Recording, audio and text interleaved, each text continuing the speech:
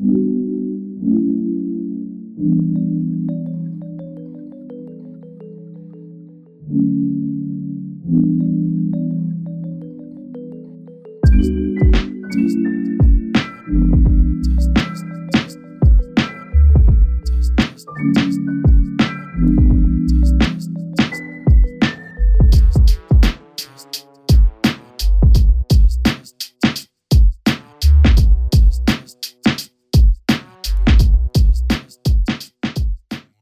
right. Hey, you guys, what's up? This is Daryl coming at you from Holyrad Studio, Soho.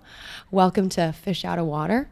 It's going to be our monthly Holyrad podcast where we decided to create mostly out of popular demand. I mean, I can't tell you how many times people have come up to us and said, damn, you guys really should start a podcast, which is a weird thing to say because I think that so much of what people want is just to have access, I think, to some of the conversations that go on between the partners, the staff, the members, and some really incredible insights happen in these intimate moments. And while we do our best to be accessible to our followers and to our community, I think there's something really special about just inviting people into our conversation. So with that in mind, we hope to shine a light on all things Holyrad, give a really intimate experience about how much we put into this community and how much it means to us and how personal it really is.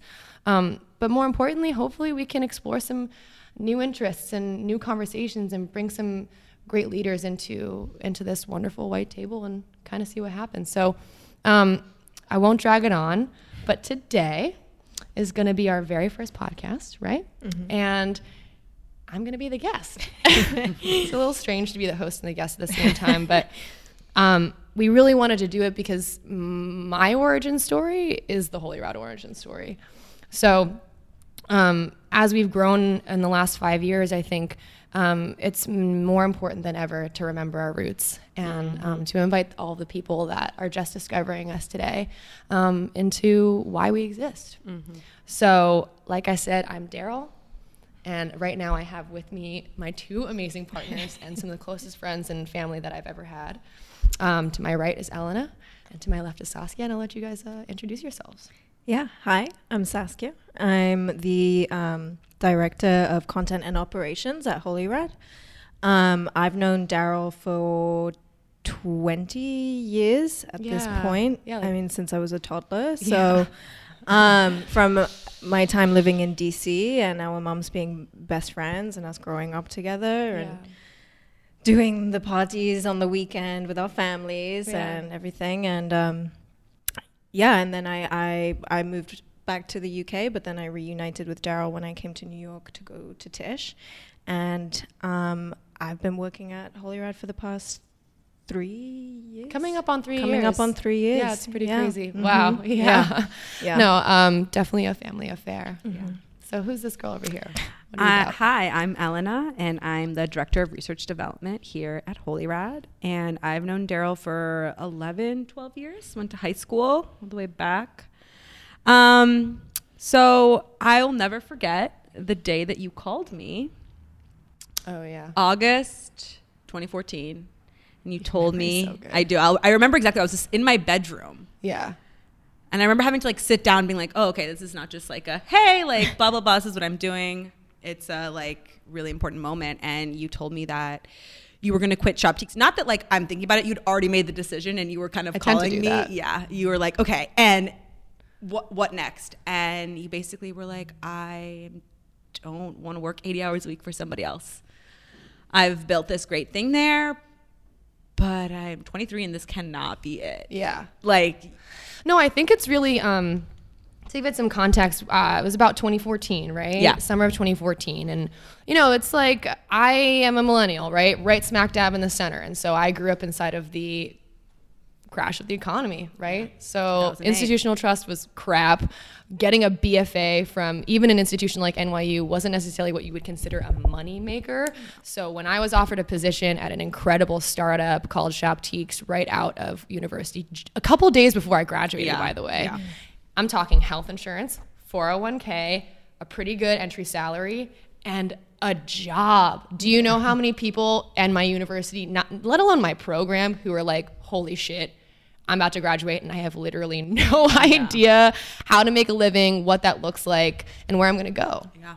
You know, your community is all of a sudden not there anymore. Your resources, especially as a photographer, aren't there anymore. So I took that job because it felt like what I was supposed to do.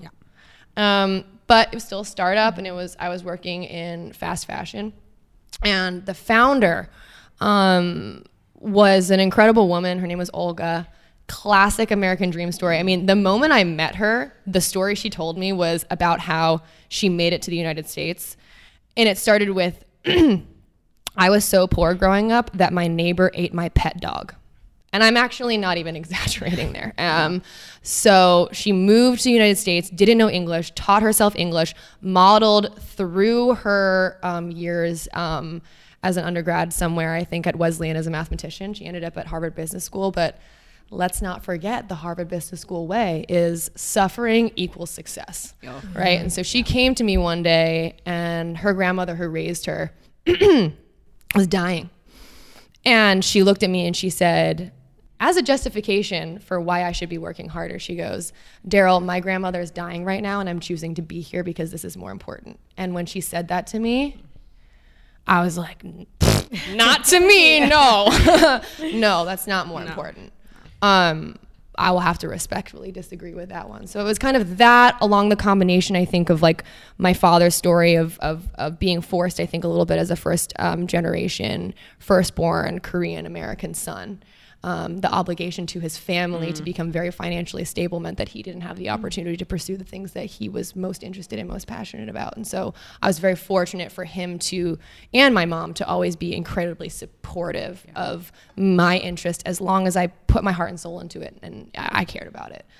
So I called you, walked out of the office. I called you and I was like, I can't do this. I was working like sometimes 17-hour days, 7 days a week, making less money by the hour than I was when I was freelancing as a photographer at NYU. And I was like, this doesn't. And I know really you were doing add the up. math in your head, and you were like, no, what? Yeah. How is this possible? I have to try this. Yeah.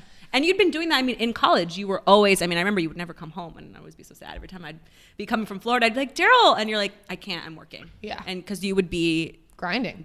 You would be taking nightlife photos. You were constantly like, if you weren't at class, I was working. Working, yeah. I mean, New York is a wonderful place to kind of to force you, I think, a little bit to hustle, because even from the privileged place that I was coming in, I mean, I still had to make a living. You know, that's $250,000 to go to that university, and that's no joke. So the cool thing about getting a BFA in photography is that you have a trade, you have a skill. Yeah. Exactly. So you become a service. Yeah, you have a service, you know. So I was shooting nightlife photos at Webster Hall. I was taking headshots for like the up and coming talent at like some of the major like modeling agencies. I was interning as much as I could, and I was taking classes all throughout the summer because I took a medical leave my freshman year after experiencing a pretty severe spout of depression, and I came back and had to in order to graduate on time, I had to be full-time for the rest of those years. Yeah, it was a lot. So going back from that moment, like, what were the next steps that you took? Like, well, I was very fortunate in my last year of university to take a class that I hope that everybody takes. It's called the Business of Art. It was an elective at the time, and the only point of the class was to learn the business of art. Seems to me that that's pretty freaking important before you graduate, you know. And it was really insightful. And the only job that you had for the class was to come up with your final project, which had to be either an art show, a residency application, a master's degree application, or a grant application. But it could be anything. Really. Okay. And so my idea was actually out of the urgency of my need that I was going to lose my studio space, I was going to lose my equipment, I was going to lose my community as soon as I graduated. There's no, like, I think every Tishy gets 1 6-week period that they can call in to use the facilities. Yeah. Okay, that's it. That's $250,000. That's all you get, right? So I was like, all right, well, I think this is going to be a problem. So I kind of took the existing culture of sharing space, I think, that has pervasively existed in New York City as being such an expensive place to live, with roommates for a house, an apartment, but also for artists. I mean, like, the shared studio space is not something I invented, right? But it was something that I knew could be improved upon. And so I created this concept where I would like live upstairs and downstairs would be this like shared studio space. And all of a sudden I'd have other artists, coming and shooting, and I'd be able to create everything that I was going to lose. But, one thing led to another. The stable job came around. Like the rest of the things that I did at NYU, they went in storage underneath my bed at my mom's house in Maryland. Yeah. So when I quit, let's not forget, I'm not a planner, I'm a doer. Yeah. So I called my dad, and I was like, I'm literally contributing to global warming, slave labor. Fast fashion is one of the worst things that I could be putting my energy into. I'm not making enough of a living to even justify, because I made more money when I was on a freelancer, so it just all lined up and I quit. And so the reasons that I quit weren't about the plan ahead. It was about that if I was 22, 23 at the time, no kids, no mortgage, in great health, have both my parents, have my brother, I have all the support, and my life is not going to get any easier. I'm not going to have any less responsibilities than I do in that moment. Yeah. So if I'm going to take a risk on myself, the aha moment for me, I think, was taking advantage of having nothing to lose. Yeah. And so I quit, and then remembered about that little 2-credit class I took, and dusted off the business plan and just full on went for it. Can you tell us a bit about the first space in Bushwick? 35 Meadow. A lot of people think that was my first location. No, it was actually the place.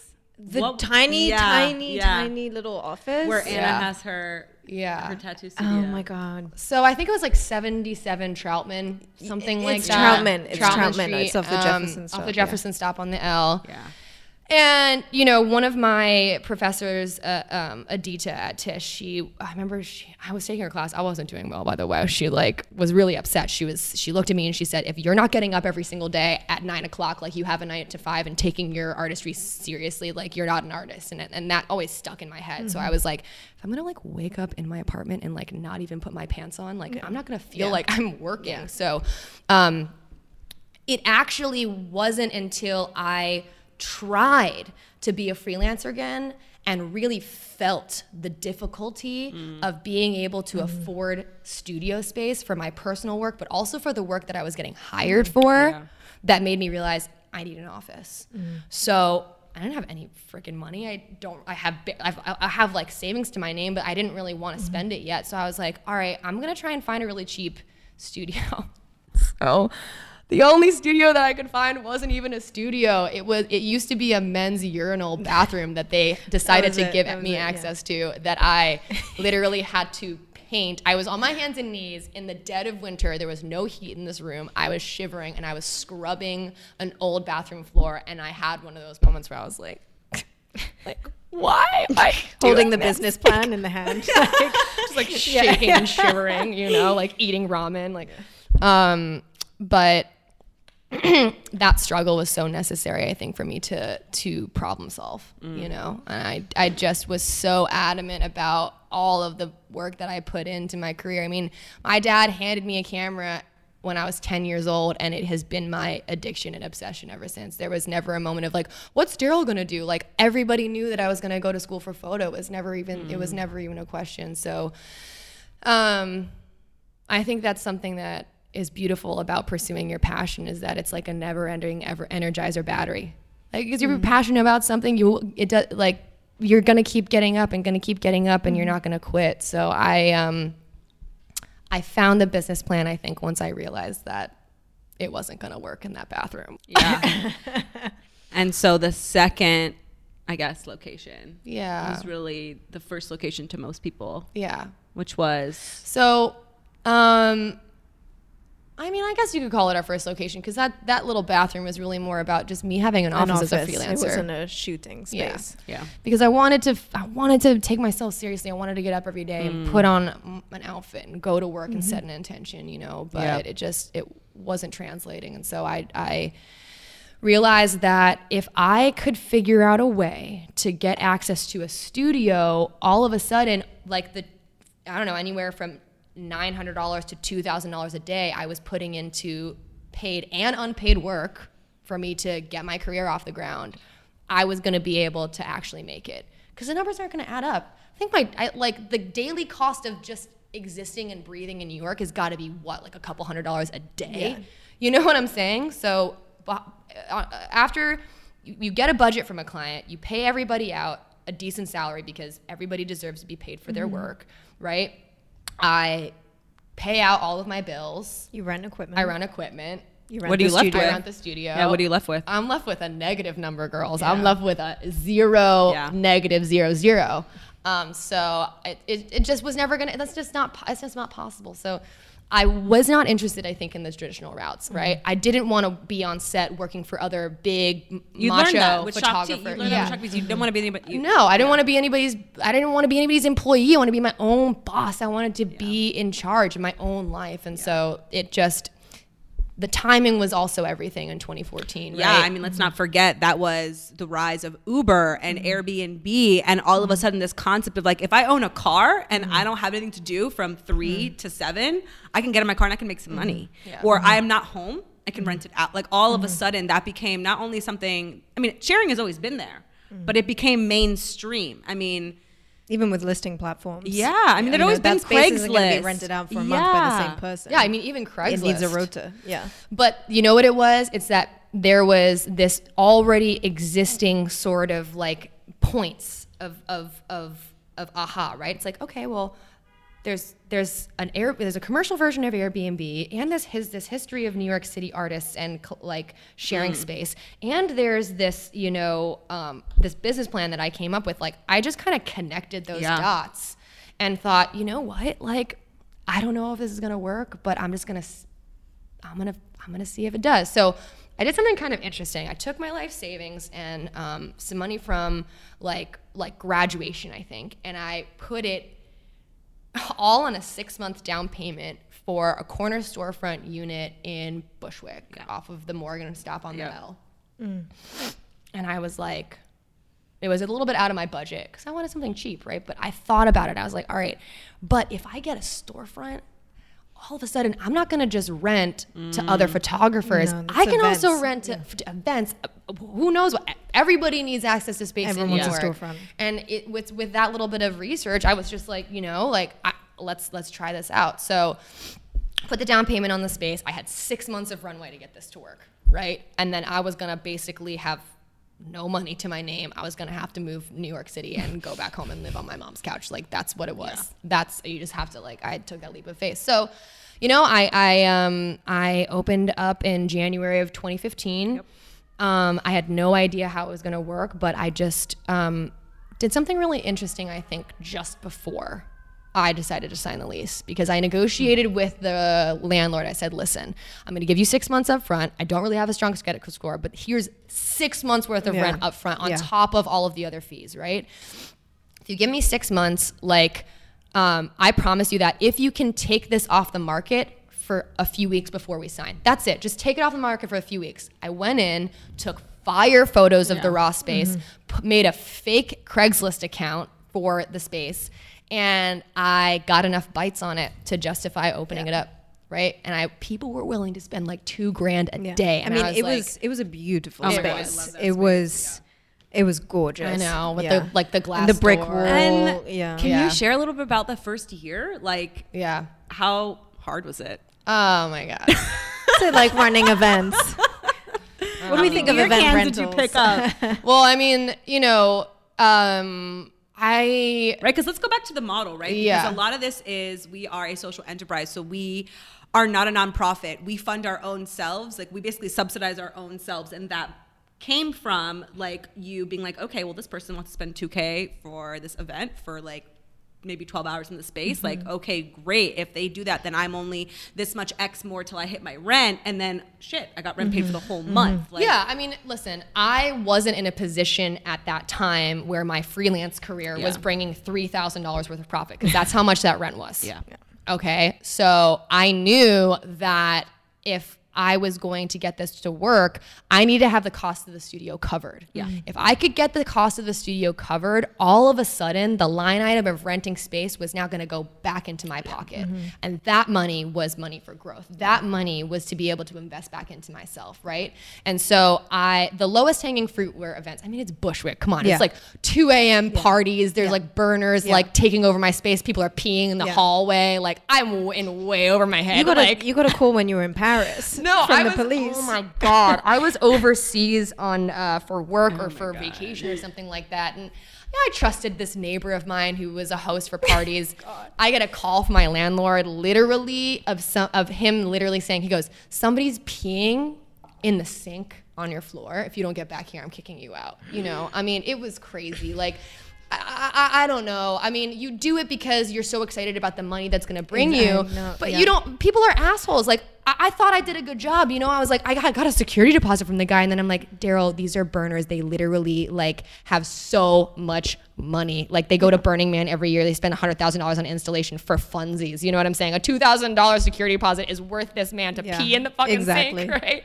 So I would say that the first year was just the best, hardest work, like learning experience of my entire life. I mean, I was on a personal level going through a lot. You know, I like I said, at the beginning, I got a history of depression. Like I've been trying to figure out that pathway for a long time. And, you know, I won't digress too much, but being able, when you struggle, I think personally to care about yourself and find self-love, there's something so powerful about having something outside of yourself to care, that you care about more than you. And it made me show up every single day, and it made me have something greater than myself. So once I realized that I was making enough money to be able to support myself, I wanted to start sharing it with other people. But also, that's what the business plan was. It wasn't to be able to make a shit ton of money from throwing parties. Yeah. You know, it was about, how do I make enough money to cover this place so that I can actually start making art? And so once I switched the model and decided to invite artists to use the space exclusively as for photo shoots, I came up with something that I think is what we really call now a membership program. Right? So I put an ad out on the Listings Project, which is like a monthly newsletter. And I was like, all right, I'm going to find 10 artists who can spend $300 each a month to be able to have unlimited access to this space, right? I'm not shooting there every day. I need it, like 3-4 times out of the month for my paid shoots. And then in between that, like when I can get time in to actually shoot my own things. Yeah. So that's when I started sharing it with other members and other photographers. And cut to 5 years later, we're no longer just 10 members. I think we're about 70 members now. Yeah. It's kind of crazy. And that membership model is now the residency. Yeah. So, I mean, I think like what I discovered was a self-sustaining ecosystem, right? All of a sudden, now instead of renting to just some random strangers who were going to destroy the place, I had about 10 to 20 different people who were rotating monthly to be able to have unlimited access to this space. They were able to make more of a living because they weren't spending $900 a day to have access to a studio and equipment, right? But I still had a main revenue stream that was covering the cost of my operations. I didn't want to make a profit on my fellow artists. You know, that wasn't the point. I just wanted to be able to cover rent, you know? So that has always been sort of like a nonprofit relationship. Yeah. But the cool thing is I think the profit that I was making now from having the cost of the space covered was going right back into my own self. It was investing into classes. It was investing into equipment, right? It was expanding to other clientele. Yeah. And cut to 5 years later, my little itty bitty freelance career, because it all of a sudden has this funding, this profit, is now actually a full blown video and photo production company. Yeah. Right? Now, I think the genius thing that we're seeing now is that the completion of that ecosystem happens when the production company starts hiring out our members. Exactly. People who I have built relationships with over the last 5 years, who I've seen struggle, who I love deeply, who I also want to see succeed. It is so satisfying not only to feed myself and my loved ones, but it's amazing to be able to also feed everybody else in the community. Yeah. So you've told us a little bit about kind of like how each piece of the model has like grown kind of organically, right? Like the production company on one hand, the membership. And then can we talk about some of the resources that we have at Holyrad and kind of how those have evolved? Like, so you're there with people in the space, right? And we have in year like one, in year one, and you're seeing what's happening. I mean, where we are today, we have like fully fledged out programs. Like our editorial program. So how did we get there, basically? Yeah, how did we get there? Yeah, because like I said, like my university plan didn't have like all of this vision. Like so much of what has unfolded before us is honestly just maintaining the same system in which I learned everything, which is that doesn't work. Let's change it. Let's see what works, right? So the first year that I had this sort of membership program where we had those like 10 to 20 artists like, you know, renting out on a monthly basis, I noticed that there were other things that were missing, you know, and they would come to me with ideas. Hey, have you ever thought about actually just like getting the group of us together and seeing if we can have a little bit of a portfolio review? And I was like, oh, sure, great. I can organize that. I actually need it too. Awesome. Let's do that. You know? And so that repeated over and over and over again for 5 years. All you have to do to run a good business is listen to the people around you who need it most. I just think that the secret weapon is that I was the one who needed this resource the most. And so when something is created by the person who needs it, it really creates something that will inevitably work. You know, I think that's also sometimes why like I lament about this whole charitable structure of like, I'm gonna make millions and millions and billions of dollars raping and pillaging the world for its resources, and then once I have the money, that's when I will give back. But I'll give it back to these huge institutions, right? I'll give it back to these huge institutions, which are part of the problem. Right? To be able to give money to people so that they don't learn, but they're reliant upon something. And I'm not sweeping all charities on the rug. First of all, I don't know enough about it to really like do that, but also I think it's just simply the mistakes are so valuable. And I think that I have benefited from a life where I learned that at an early age. And so now the programs that we have are, I mean, I'm so proud of them, and I am so happy that we're able to offer them. And it's because as we've gained more members and we've gained more renters of the studio as a studio space, and we've gained more clientele, everybody, all of these revenue streams are slowly coming up together, and we can put that money right back in to what makes this so special, right? We can hire more teachers to teach programs. We can hire more consultants to consult our members. We can bring in more equipment for our members to have. And so the reason why I think the membership program is so special is because it's coming from somebody who went through the same struggle. And I think the beautiful thing about where we're at now is that we're recognizing the same struggle that I went through as a photographer is pretty much the same struggle that every entrepreneur goes through.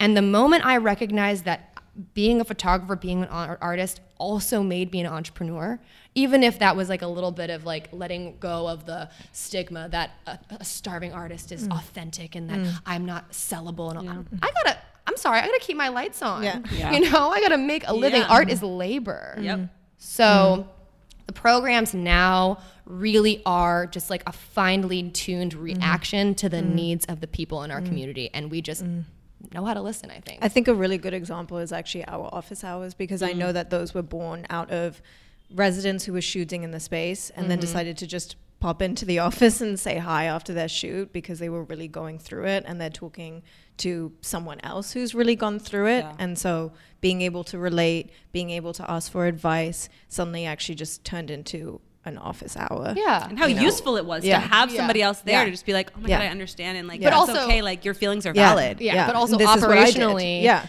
and this is a little bit more on the personal side of running a business, is that you got to set boundaries. And like, there definitely has been moments where the work that I wanted to do and the time that I wanted to give to our members, to give them my full attention when they came in, they're like, I haven't gotten paid for 6 months by this person, but like, I don't have any resources. How do I do that? And me just being able to be like, wow, I really know what that feels like. I want to give my time to you. Copy that I use to get my money. And so it really is just about like, okay, in order for me to maintain that, I've just got to systemize it. I've got to put some operations around it, because I can't be on call at 24/7 or otherwise the reason for why I started this, which was so that I could be an artist that was living and surviving and thriving in New York City, it will go out the door. And so learning boundaries, but also needing boundaries as a human being is, I think, what taught me all about good business operations, you know?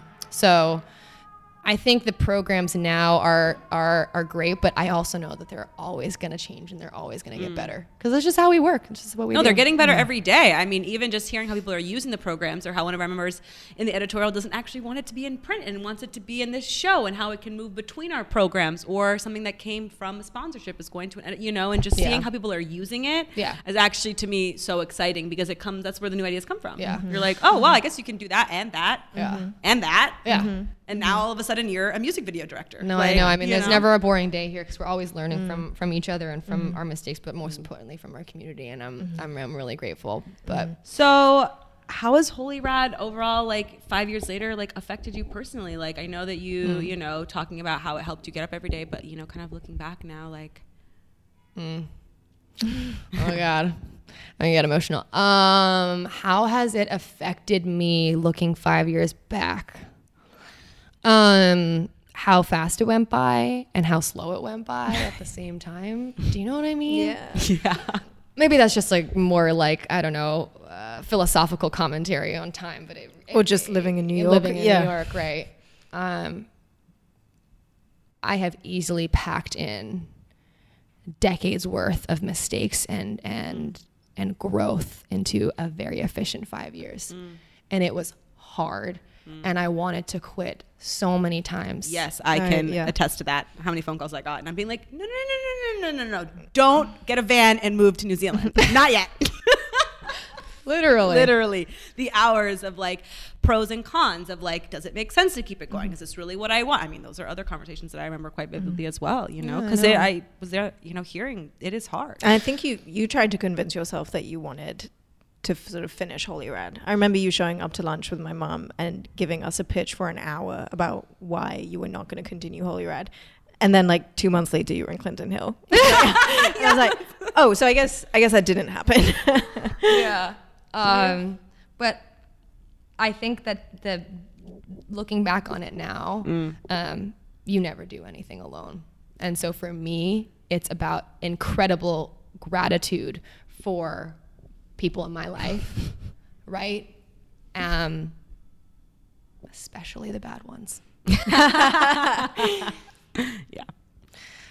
So it's weird. I'm being interviewed and I'm hosting at the same time. We're coming up at the end of our little conversation here. I just want to ask you guys, I mean, is there anything else that you feel like people need to know about me? I was actually going to ask to wrap up, is there more to the vision that you see for the future? Good question. Yeah, so much has been achieved. Yeah. How could the vision keep growing over the next 5 years? Well, I think that the first phase of all of this has been about my success story of struggling as an artist and then becoming a full-fledged production studio, which is what I've always dreamed from a very early childhood. That's my vision that I had. But now, and that's something that I want to continue to pass on to every single member that walks through these doors, is I want to be able to say, look at what this space did for me. Let's do it for you too. But I think the next phase, Sas, is really about finding the other studio owners, space owners, community activists, and saying, hey, listen, I think I got a business model that could make you money and allow you to do good at the same time. And I think that's the next phase. Is I want to share this quote unquote IP, right? Knowledge for knowledge's sake is what? Narcissistic. Yes, ma'am. So now it's about getting out there, doing things like this, and answering the questions that, and sharing the conversations that we have here. So I'm really excited, and I'm just so thankful. The future is bright. Yeah. Okay, so that is all the time we have for today. Yeah. I hope you liked it. You want to close it out, Daryl? Yeah. So we're going to be doing these guys seasonally, and we're going to roll them out once a month. Next episode, I'm really excited. We're going to be interviewing Elena Franco right here. And I'm so excited for us to just share a little bit about this. And I'm scared to come off narcissistic because we all know that this space is oversaturated. But, come in, hang out with us, and hopefully it'll resonate with you. So thanks again, you guys. We'll see you next time. Bye.